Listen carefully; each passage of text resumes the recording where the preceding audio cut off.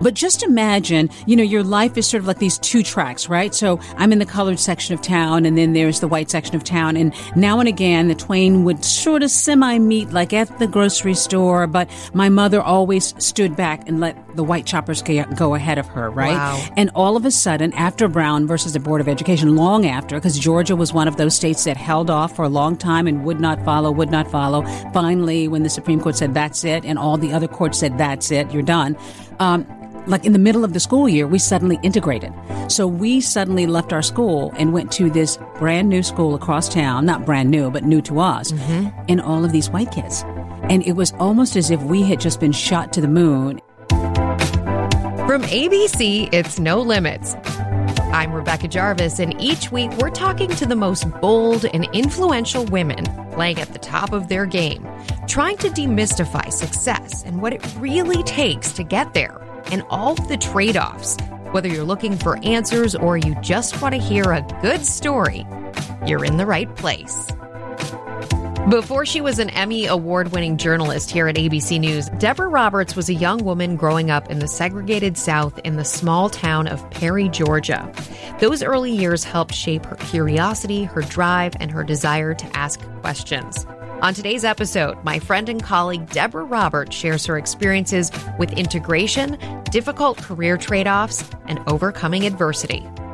Deborah Roberts, welcome to No Limits. Yay! I've been following you on Instagram. I've been seeing all the pictures, and I've been so jealous. And I was like, well, when am I going to be on her show? So I'm so excited. I'm thrilled that you're here. I follow you regularly on Instagram. Plus, you've been just wonderful to me. I was thinking about this ahead of today's conversation. You have been such a good ally and advocate for me, and I know for so many women inside of this company, and it really is appreciated that you behave as a mentor to so many of us, and you also set a standard. So I really respect what you do, and I respect how great you treat so many people. Well, you know what? That comes from me. That's just who I am, right? And it comes from me as a woman, as a professional woman in this business, but I think also too as a Southern woman. It's just something that I was raised with. That's what you do. You reach out. You try to bring people along. You just reach out to people. And so that's just sort of like organically who I am. But thank you. I appreciate that. It's very authentic. I want to go over a little bit of your background. Emmy award-winning journalist, Good Morning America, Nightline, 2020, World News Tonight. We see you on The View. I'm exhausted right now just hearing about it. Your book, Been There, Done That, with your husband, Al Roker. We've got one copy right here. You guys sitting back to back on the cover, which is very cute with your notepads in your hands, getting it done.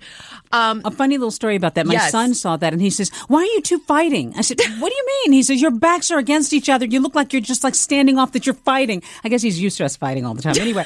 And I said, no, we're not fighting. You can look at it like we're just sort of like, I'm sitting next to each other, having a little fun. So anyway. Family wisdom for modern times. Yes, exactly. It is a great book, and you get into also you being a mom and your children and sacrifices as a professional mom. The things that a lot of people don't talk about. It was a chance to just, I hate this expression because it sounds so cliche, but just kind of to own my truth, own who I am. And there are a lot of things I think over the years that I've wanted to talk about as a woman, as a mom, as a professional woman, as a disappointed woman from time to time, and not putting it out there. And so it was fun to just sort of, from the rooftop say, this is who I am. This has sort of made me who I am. And you know what? I'm here and I'm standing and I'm thriving, but it's not easy, folks. It is not easy. Which I think is a really important thing for people to hear, because especially we were talking a minute ago about Instagram, this Instagram world that we live in now, where everything is the highlight reel, and it's very hard to appreciate or understand the underbelly of getting to that highlight reel and the moments in between that are significant trade-offs. And, we all have our terrible days, like truly terrible. Right. I'm not talking about a down day. Right. I'm talking about the really icky hit the moments. Hit the bottom. Exactly. Yeah. By the way, as a very as a purely aesthetic aside, you're also a style icon to me, and people will see. You'll see a picture of what Deborah's wearing today. It's fantastic, as always. That's my problem. That's my little guilty pleasure, I guess. Of all the vices to have, that one's all right. So you grew up in Perry, Georgia. Small town Perry, Georgia, in the segregated South. And that's one of the things that I always find kind of interesting, because I went to colored schools up until fourth grade. Wow. And I remember integration very well and the impact that had on me. So, yeah, I grew up in small town Georgia with a large family of 9 kids, my 2 parents and all of us. And, very, very simple, struggling kind of in existence. How did that shape you especially when you went from 4th grade to 5th grade? Well, you know what? It's interesting. For me, it was a real kind of epiphany in a way, because I had this cloistered environment. I mean, just remember, and you obviously, probably grew up, I'm guessing, in the Northeast or someplace like that, but in the Midwest, in the Midwest, but just imagine, your life is sort of like these 2 tracks, right? So I'm in the colored section of town, and then there's the white section of town, and now and again, the twain would sort of semi-meet, like at the grocery store, but my mother always stood back and let the white shoppers go ahead of her, right? Wow. And or at the post office, my mother would always stand back and let somebody else go ahead of her, and then she would step up. So I sort of noticed these other people in my town, but I grew up in my section of town. So I'm in my school and black teachers, black friends, black everything. And all of a sudden, after Brown versus the Board of Education, long after, because Georgia was one of those states that held off for a long time and would not follow. Finally, when the Supreme Court said that's it, and all the other courts said that's it, you're done. Like in the middle of the school year, we suddenly integrated. So we suddenly left our school and went to this brand new school across town, not brand new, but new to us, and all of these white kids. And it was almost as if we had just been shot to the moon, and we're looking around at all of these little beings, and we're trying to figure out who they are, what they think of us. It was very, very bizarre. However, being the kid that I am, which is one who I guess has always been chatty, outgoing in some ways, I saw it as sort of this opportunity. My little 4th grade mind thought, this is really kind of interesting and this is intriguing and I want to make friends. And so I always sort of had this different view, I guess, of the world. I always wanted to see it as hopeful. I wanted to see even challenges as possibilities. I don't know how. I don't know where that came from. But before I knew it, I not only made friendships, but began, and of course, now we had access to the kinds of materials and things that we didn't have at my school. I just absorbed all of that stuff. I loved getting in and sort of the thick of it. And so for me, it was transformative in a positive way. While it was perplexing, and many of the students, and certainly ones in the junior high and high school, had little skirmishes and there were problems here and there getting settled, for me, it was really intriguing about learning about this new world. And I think that probably even opened me up beyond that to my work today as a journalist, to just being curious and interested and wanting to find out more and wanting to know. So for me, it sort of propelled me to sort of rise above it and my fears and my worries and so forth, and to try to be better and to be, to try to be accommodating, but also to be curious and to find out what was happening with these other kids. So for me, it just opened up this new world. That's so interesting. I didn't realize that about your story. A lot of people don't know that. And I also think some of those, or many of those traits are the very traits that serve anyone who's a top journalist like yourself very well. That curiosity, that interest in questioning and getting to know people and getting to know really the inside of people and what truly makes them tick. Were you thinking at a young age, I want to be a journalist? Oh my gosh, not at that age, but early enough. I remember watching, my cousins actually make jokes about this.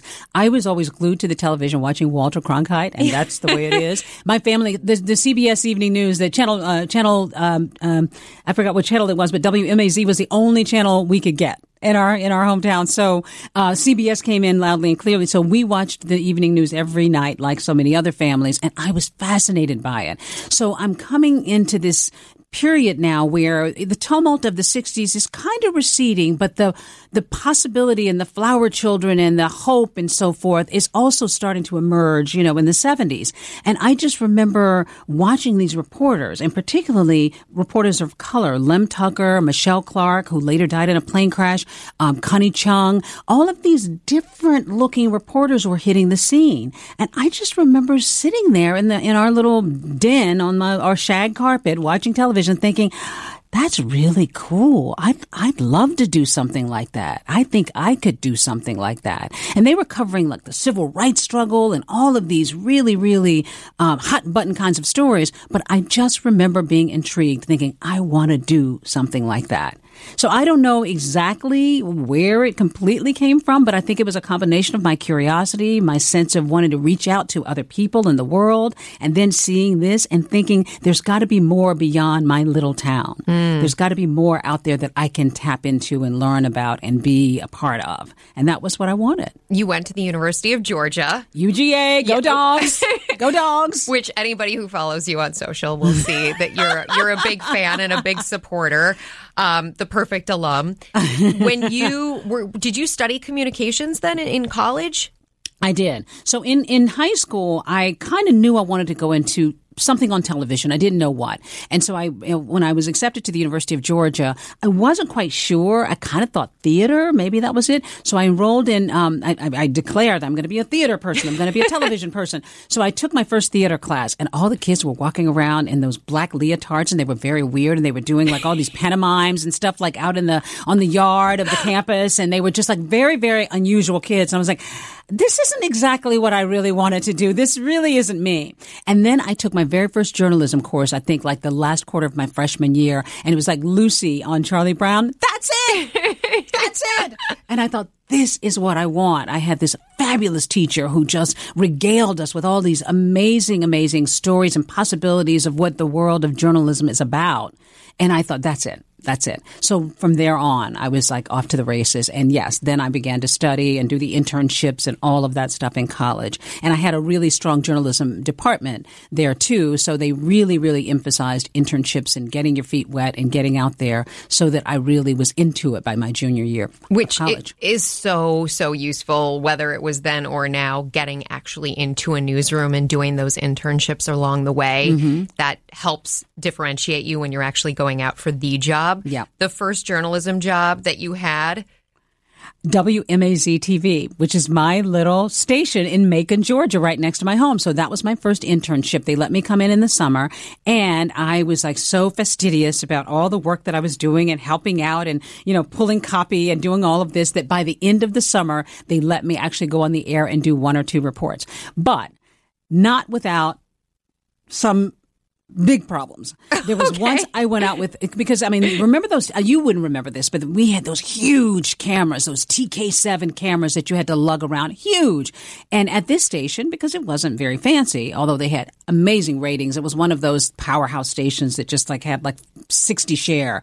I would go out with the reporters and I would help shoot. And so I remember once going out with this one reporter, and she told me everything I needed to do. And so we got back and we got this, she got great access to Fort Benning, the military base down there, to go do this story that was kind of under wraps, and it was a big coup for her. And we go and we come back and we look at the footage, and it turns out I was pressing on when I thought I was pressing off, and I was pressing off when I thought I was pressing on. So we had a lot of shots of feet. Did you freak out? I absolutely beyond freaked out. I'm sure I ran to the bathroom crying. I thought I was going to be fired right away. Not that I was really hired. I wasn't making any money, but I thought for sure they're going to get me. I was absolutely mortified. She was furious. Anyway, I tell you that to say it was one of my very first lessons about failure and trying to recover from failure and recoup from it. And I don't know what I said to her, but eventually once she got off the floor from all of her tears and all of this, I vowed to help out. I'll do whatever I can, whatever we can. She was able to reschedule the shoot. We went back out there. She actually let me go out and help her again. And she got what she needed and so forth. But it was a great lesson for me about humility, about failure, about standing up again after failure and trying to prove yourself again after failure. And then eventually I went on to have a fairly seamless internship after that. But, those early lessons, you probably remember those. Oh, absolutely. The reel that I would have been using back then was full of failure, just full of awkward, terrible moments. Yeah. The voice, air. Right? Your voice. Yeah. Oh, I'm my sure gosh, mine. The voice. Ginger and I talked about this when she was on the air, because she would get a lot of early people would tell her that she, change your voice. It's not working for you. Work. And I had all these people telling me I needed to lower my voice. Did you have, of course. I mean, you have an incredible voice. Well, but it's something that I've come to. I mean, first of all, I had probably a little bit of a Southern accent, and I just hated that. I just hated when the girls called me Deborah, and I just was determined to lose my Southern accent. So I worked on that myself. But I also, I think, ultimately relaxed a little bit. I'm sure I had the same high-pitched voice everybody does because you're so keyed up and you're like a deer in the headlights. And then I was always trying to be Barbara Walters once I really realized, who the top folks were. And I was always trying to sound like Barbara. And I was always trying to, and it was just so crazy. And I remember once early in my career when somebody said to me, just be yourself. It seems like you're trying to be a journalist. You're trying to sound like a certain journalist. Be yourself. And over time, yes, I found my voice and I lowered my voice and I relaxed a little bit. Well, and I also think that's completely a progression too, because I think when you go into journalism, at least this was my experience as well, you start out trying to emulate people who are really good. Who you admire. Exactly. People whom you admire. And you get to a point where you're playing a role. Right. And I actually had somebody, a station manager when I was starting out my career, tell me, don't play an anchor, be an anchor. And it was great advice. And I thought a lot about it. And it was hard for me even at that time to fully get. Of course, because you don't understand what he was talking about. Exactly. You're like, I'm being an anchor. Exactly. What are you talking about? This is the script and how it works in this business, right? Exactly. But this is where I think experience does really come into play. And you can only say that in hindsight because along the way I was rushing. It was like, I need to be in this next role by this day and this time. And you start to realize nothing can replace that experience. Right. Even if you want it to, no. Ultimately, it takes time to get there. And it takes a long time, too. We live in this very quick gratifying world right now, quick gratification. But I think it definitely takes that time. It takes those mistakes. It takes just the grueling nature of the business. And when I started out, I was shooting some of my own footage and so forth. It takes all of that and just sort of working and knowing how. When I used to do the morning cut-ins in Columbus, Georgia, I used to go in the morning and cut my own cut-ins to go on the air. And once I screwed that up, I cut something that was wrong and it was too short, or I forgot one of my tapes when I went out, and I used to run my own prompter with my finger with the little clicker, and I realized I forgot one of the tapes and I had to vamp when I was doing it. I was like, oh my gosh, I'll be fired. Oh my gosh, I'll be fired. You have to do all of that stuff, A, to understand how this business works. Yeah. And then B, to understand that you can recover from it. You can get better because of it. I was always driven to be better, to be stronger, to be, more meaningful in my work because of those mistakes. And you're right. You can't, there's no shortcut. There's no shortcut around all of that. How many cities did you live in before getting to network? 3. Which isn't so bad. Columbus, Georgia was my very first job out of college. Knoxville, Tennessee. Orlando, Florida. And then I came to New York. My mother used to call me her career girl, which was basically another way of saying I was never going to get married. Oh, please. And then you meet Al Roker while you're at NBC News, I'm right? At NBC News. More No Limits after this quick word from our sponsor. Are you hiring? Join the over 3 million businesses that use Indeed.com for hiring. You can post a job in minutes and manage your candidates from an easy-to-use dashboard. Post your next job on the world's #1 job site, Indeed.com. My mother used to call me her career girl, which was basically another way of saying I was never going to get married. Oh, please. And then you meet Al Roker while you're at NBC News, right? At NBC News. It was I was very new at NBC, and I was filling in on the Today Show, and he was filling in on the Today Show because he was not yet a full-time player there. He was at WNBC, and we filled in, and I was like so nervous, and I was shaking. I was filling in for Deborah Norville on the news desk, and he was filling in for Willard Scott, and it was my birthday. And I didn't want to tell anybody it was my birthday, but I kind of wanted somebody to know it was my birthday. And I was like, I felt so sad. It was like when I went away to college. My birthday was always in September 20th, right after school started. Well, here I started a new job close to the time of my birthday. And it was like that same sad feeling again, like nobody knows. And somehow he and I started talking, and I must have revealed it was my birthday. And he said, well, somebody should take you out to lunch. And he said, I can't do it today, but how about in a couple of days? I'll take you out to lunch. And I said, that's so sweet of you. So he took me out to lunch, and we kind of hit it off as friends. We became friends, and he was really a supporter of my work, and he was always very, very nice and sending emails and so forth. And, no real sparks or anything like that. I just liked him. He likes to say he wore me down. Because I was just like, he's a nice guy. He's sweet. He's not, whatever. And I was not interested in him. And then eventually, over time, I started looking at him a little differently and thinking about him a little differently. And as he says, he wore me down. This is the exact same thing that happened with my husband and I. You're kidding. Yeah, we worked, we worked, I started my career in finance, and we sat back to back in a cubicle in finance. And he was a friend to me, but I never really thought of him in that way.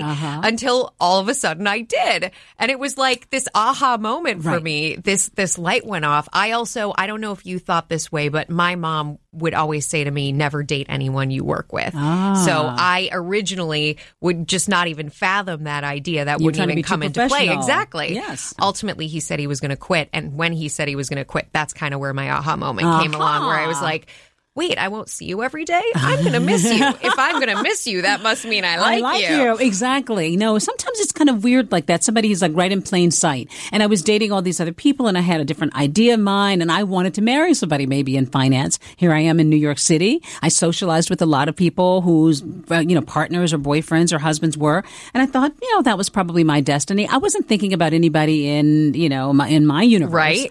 And I wasn't even thinking about that. But I think the more I kept striking out, dating people who I thought were terrific, and then he turned out to be not to be, or a guy who like didn't seem to want to commit, or, whatever, just like striking out. Then finally I just looked at him one day, I don't even know what, but he had done something really lovely. And I thought, he's kind of a nice guy. There's nothing wrong with dating a nice guy. Yes. And, he tells the story differently because I went away to the Olympics to cover the Barcelona Olympics. And I asked him if he would look in on my apartment, maybe water my plants and just check out my apartment because I was gone for about 3 weeks. And he likes to tell the story. Anybody else would have gone through my lingerie drawer and checked things out or whatever. Instead, he goes to the kitchen. He snoops in the oven, like to see whatever. Is it a clean oven or a dirty oven? It had cardboard in it. Cardboard. And I didn't cook. And he loved to talk about that. And so anyway, he stocked my refrigerator and left some fresh flowers. So when I came back. That's awesome. He was like, welcome back. And I was like, doggone it. He's a nice guy. And then I think soon after that, we went out on our first date. Oh, I love that. Yeah. You talk a lot in the book about balancing the fact that both of you have these incredible careers. You're both in the spotlight. And there are some trade-offs to that. Right. There are big trade-offs to that. Well, I mean, even like right now, he's at the Olympics in Pyeongchang, and I'm home with my son. Our daughter has gone off to college, but I'm home with our son. And, even just with my career, I'm busy, I'm traveling, I'm doing my thing. So I'm kind of keeping the home fires burning right now. And, everything's kind of great. But then today I got a call, like, can you do the story tomorrow? And, of course I want to do the story tomorrow. It sounded really fascinating, but I'm thinking, is it in New York? Do I have to travel? And if I do, that's cool, but let me figure out the moving parts. Okay. But it turns out it's here in New York, so that works out. But I'm sure there's bound to be something else in these 2 weeks that he's gone that will happen that I'll have to do. So there's a lot of juggling that happens. And one of the things we do talk about in the book, and I think Al would acknowledge it, probably grudgingly, no matter how much we are on this, I think for the most part, equal playing field these days, a lot of men are just as invested and involved in their family life. It kind of falls on mom. It kind of falls on the wife. And I'm the one who makes sure, I think for the most part, everything is smooth sailing and so forth. Or maybe not so smooth sailing, but there's Pickups so much. From school, That's lunches. Exactly right. Or just something else that happened or a little bit of a problem. Or maybe just something we need to shore my son up with. Like, wouldn't it be great for him to like start chess again? Okay, so let's figure out how we can get chess going in this whole thing. So I'm on the phone, I'm doing that. And then our dog had surgery the other day. So the phone was ringing literally just now as I was coming in here with the vet, just checking to see how she's doing. You do all this juggle Is she work. okay? She's okay. Okay, good. She I had just a wanna make minor. sure. Thank you, Pepper. She had a couple little kind of growths like that look like warts, but they wanted to make sure they're okay. And she looks like she's fine. But there's so much of that stuff. Yeah, the trade-offs and the juggling. And I think think that for me, because family is so important over the years, and I talk about this in the book honestly, I feel like I gave up a little bit more. And I felt a little resentful about that for a period of time because, I was the one who got pregnant. We went through IVF on 2 occasions. I had to deal with all of that hormonal rage as well as shooting my stories and, doing all the things that I do. And then, take the time off work and try to restart the career after 2 or 3 months of being away. And everybody just cheered him on when he came back after, wow, your wife had a baby. Oh, how great. And he didn't quite miss a beat. Right. And, we really do still have to take the hit at the end of the day. And you have to either make peace with that and be happy about where you are and what you've been able to carve out for yourself, or you can be upset and a little resentful about it. Right. Well, and it sounds like you were offered an opportunity at Good Morning America that you ended up having to turn down, or you chose to turn it down. Yeah. And I was so shocked in myself because it was the newsreader job, and I had wanted that job. This is what you worked for the whole time. And I had filled in on the show enough. It was so seamless. I felt so great about it. But then I gave birth to my daughter after, a miscarriage and after having gone through multiple bouts of IVF. How many rounds of IVF did you end up going through? I was probably at my last bit with Leela, and my particular doctors didn't want to do more than 3 or 4. So let's say I had already done, I think 2 or 3. I think by the time I got pregnant with her, I've kind of lost, the complete memory of it. And it's a lot too. We're not talking like just going and, you're taking shots and you're monitoring yourself. You're going in for blood work every day. You're making sure that, you're producing those eggs and, all of that stuff. It is a real deal. It's a real ordeal. And I remember Al giving me shots in the butt and, just all this stuff. And once being on an assignment in Florida, and I didn't want to miss, my ovulation, and I had to have my shots. And we found a doctor on call. Now today with Uber and all the technological advances, that's not a big deal. But 21 years ago, that was a big deal. Yeah. To be able to find this doctor on call who came to my hotel room and gave me my shot in my butt so that I could promptly go and do my interview and make it back home the next day and I wouldn't miss my cycle. Which, by the way, no one watching your interview ever knew about. No, never knew. And you think about these 2 simultaneous pressure cookers that are happening. Exactly. So I'm freaked out about that, and I'm a little sore in the butt from having done that. But now I've got to go and do my interview and hear somebody talk about some loss in their life or whatever the story was about. So I couldn't miss a beat with that, but I'm doing all of that. So the point is, by the time we finally did get pregnant, and by the time I did deliver this beautiful baby girl, Leela, I was shocked and not prepared for the feelings of ambivalence that I would have about going back to work right away, because I knew if I was going to do that job, and the show was turning over at the time and they were bringing in new anchors and all of this, I knew I was going to have to just run in there and give it my all. I mean, I was going to have to prove everything because, the show demanded it. And I just became nervous. Number one, what if the show makes more changes and something else doesn't go right? And then I've got this new baby and I've sacrificed this time. And I just was shocked at myself for feeling a little ambivalent about it. And I thought, well, if I'm ambivalent, maybe the answer is I need to stay home with her a little longer. And so to my surprise, I called David Weston, our head of news at the time, back and said, I think I'd like to pass this time and maybe the next time. I couldn't believe I said that. And I think he couldn't believe I said that because he just knew that I wanted this job, which I did. And it was not easy. It was not easy to do that because, in this business, your bosses like to hear yes, yes, yes, gung ho, gung ho, gung ho. And again, this is 20 years ago too. And it was probably before we are feeling as comfortable today as we are as comfortable as we are now with women sort of juggling these things and being a little bit more open about how difficult it is. So I had to pay the price when I came back, and nobody said that. And I wouldn't say that anybody, slammed any doors in my face, but the opportunities just weren't quite there for me because I feel like I had sort of signaled that I was on the mommy track. And, everybody was great and welcoming and all of that. But I think that what happens as a woman is sometimes when you make those decisions, you are signaling that you're putting something else as a priority over this news business. Right. And that's not easy. Not easy at all, especially after you have given your entire life to this job and this profession, and to every single step in between, all of the things that you've passed up, the other joys in life that you haven't been able to enjoy. Birthdays that I had missed, anniversaries, my friend's wedding. I mean, I've missed a lot of things over the years because of the job. So I had sacrificed a lot. And now for me to suddenly just say, I'm going to put myself and my daughter first, it was tough. How do you think of it now, looking back at all of it? Would you have done anything differently? Well, I think I've evolved to a different place. For a long time after that, I regretted it. Not so much regretted being with Leela because I was so happy that I had that extra time without the stress of rushing back to work. I will never, ever, ever look back on that and trade that for a second because I think we bonded in such ways and I was there in so many ways that were just so gratifying. But I did for a few years look back and think, what if? I wonder if I might have been on that track. I wonder if I might have gotten even that job after that. Yeah. I wonder if I might have even, been a bigger star. I wonder if I might have, done this and that or been offered this or that if I had not said no at that critical moment.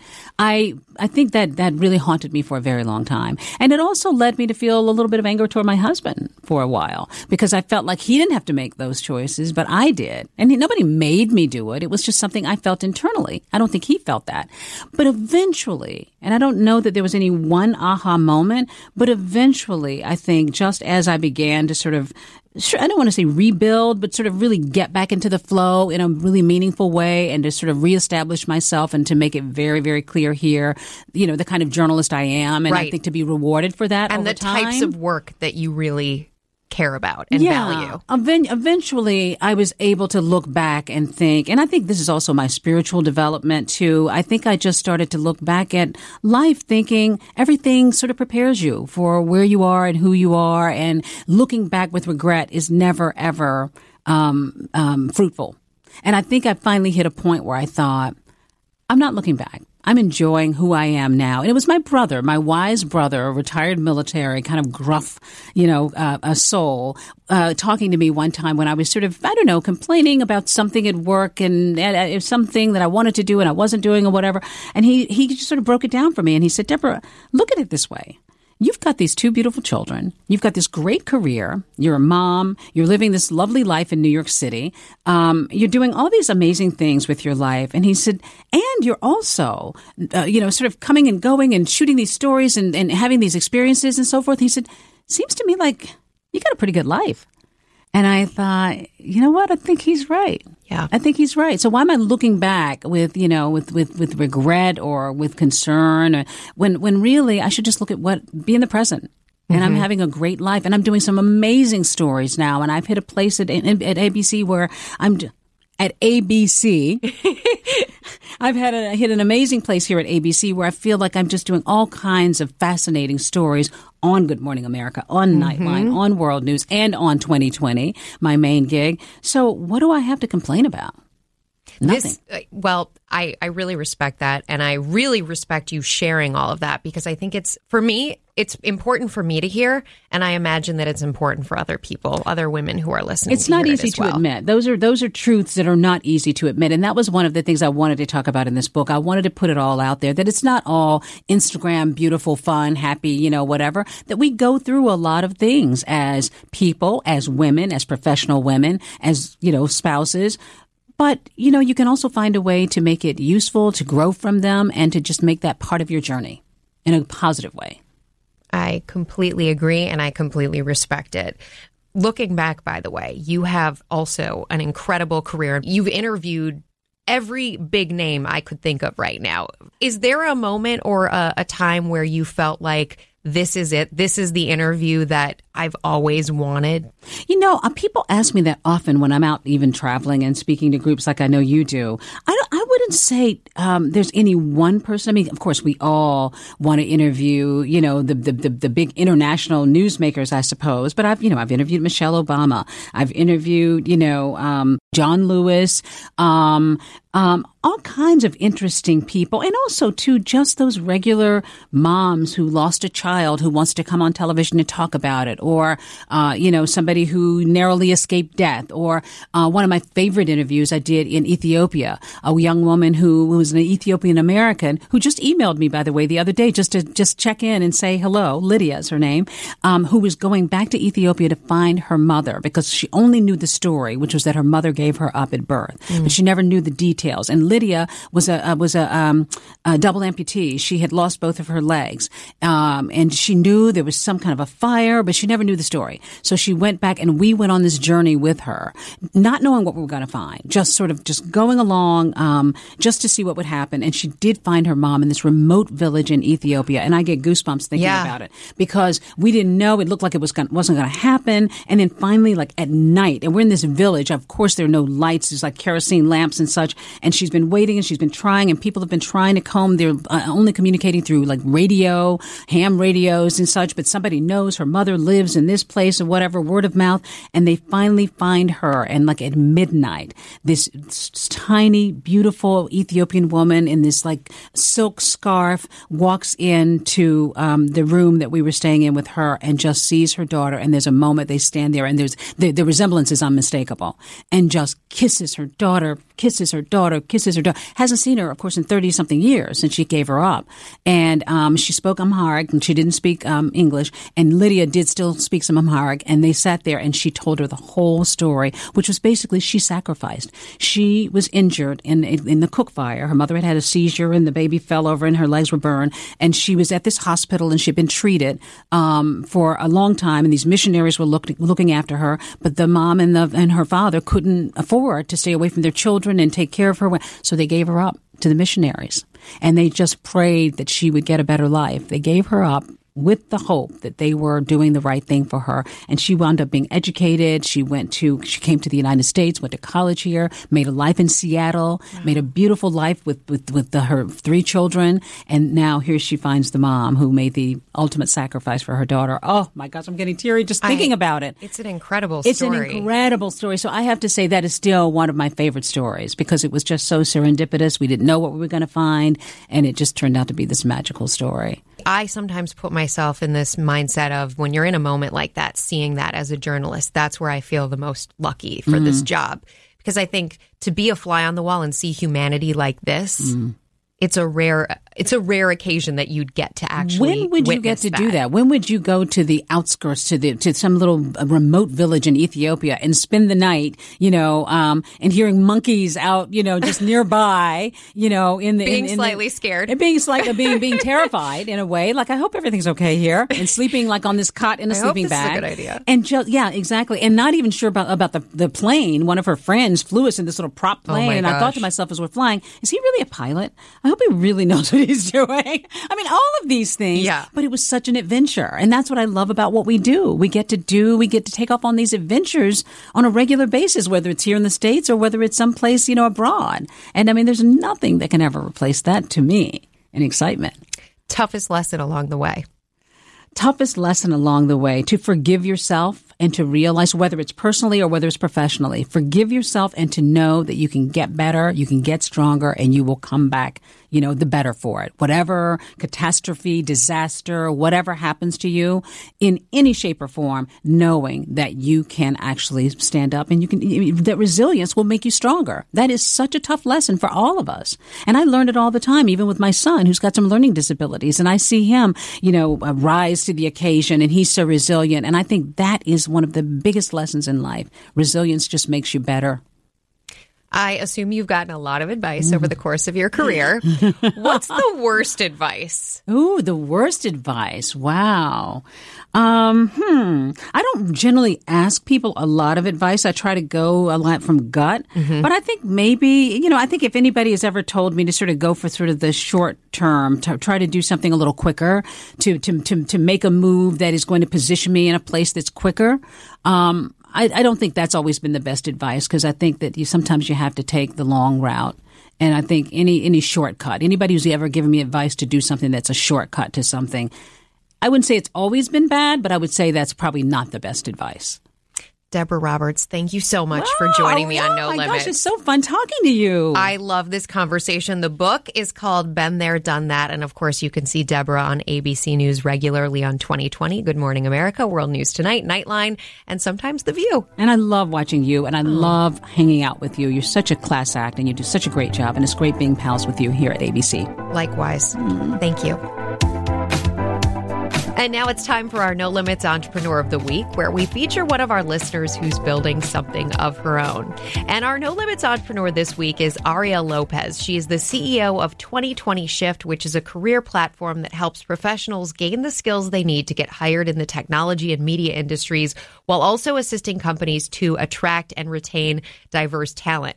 And we first met Ariel at our live taping, our last live taping of the No Limits episode at the Overarching Success Power Lunch panel. So we really were impressed by Ariel, and we're really excited to feature her this week because Ariel is a North Carolina native who attended East Carolina University. She studied public relations. After graduation, she went on to work in the digital media and tech space and eventually became a career coach at General Assembly, another great company. She started working on 2020 Shift after realizing the struggles for both professionals and companies to find the right match in the tech industry. She says that throughout her career, she recognized the massive skills gap that exists in the market, and she wanted to do something to help with that problem while also increasing the amount of women and minorities in the tech space. She began working on 2020 Shift as a side project for a couple of years before finally deciding to take the leap in 2016. She says that by building strategic partnerships, an awesome team, and identifying the right mentors, she felt it was the right time. Ariel says that at that point, she had already secured her first few paying partners, great, and had found an angel investor that agreed to cover costs, wonderful. She says that for entrepreneurs, she doesn't think there's ever truly a right time to take a leap, but it's about making a decision to be mentally strong, put faith over fear, and be determined to succeed regardless of the risks you have to take. Ariel's been able to finance her company through a mix of everything: personal savings, friends, family, crowdfunding, and corporate deal flow. She tells us that they're now preparing to raise their seed round of funding as they're developing a new product that they believe is venture-worthy and will let them scale and maximize reach. Ariel's advice to aspiring entrepreneurs for financing is to save as much as you can before you take the leap. She says that life comes at you fast, and you'll appreciate that you did. She says her biggest obstacle as an entrepreneur was to overcome the battle within. Ariel says that it takes a certain type of person to thrive in uncertainty. And as a startup founder, it's just that. She told us there are so many days where you question if you're doing the right thing, why you're doing what you're doing, if you'll ever reach your goals. She says that being able to train your mind to be positive and be relentless is a saving grace, and it is what winners are made of. If she could go back to the start and give herself one piece of advice, it would be to ask questions first and build later. Ariel says that many people neglect doing customer market research in the beginning of their venture, and that's why the majority of businesses fail. She says that learning lean methodology and how to build products and services around users' needs, not just what you think is cool, is a game changer. Some really practical wisdom there, Ariel. Congratulations on what you've built with the 2020 Shift. We're really excited to continue to watch you grow, especially because you're helping people build out their own careers, which is such a noble objective and something that we strive for here at No Limits as well. So congratulations on being our No Limits Entrepreneur of the Week. I wish you and the 2020 Shift continued success. Remember, listeners, if you or someone you know should be featured here on No Limits, send me your emails at nolimitswithrjpodcast@gmail.com. We've been getting a lot of them lately. I am reading them, every single one of them, taking them seriously. Some of you have even sent ideas for episodes, and hopefully if you've been listening along, you've heard us incorporate some of that. So thank you. I really do love hearing from you. As always, you can find me on Facebook, Instagram, Snapchat, Twitter, and LinkedIn at Rebecca Jarvis. You can use the hashtag No Limits. I want to give a shout out to our fabulous team here that makes this happen week after week. My producer, Taylor Dunn, our editor, Michelle Boncardo, our research assistant, Annie Osakwe, and the team here at ABC Radio, Elizabeth Russo, David Rind, Josh Cohan, Andrew Kelb, and Steve Jones. Thank you. Hey, I'm Andy Mitchell, a New York Times bestselling author. And I'm Sabrina Kohlberg, a morning television producer. We're moms of toddlers and best friends of 20 years. And we both love to talk about being parents, yes, but also pop culture. So we're combining our two interests by talking to celebrities, writers, and fellow scholars of TV and movies. Cinema, really. About what we all can learn from the fictional moms we love to watch. From ABC Audio and Good Morning America, Pop Culture Moms is out now wherever you listen to podcasts.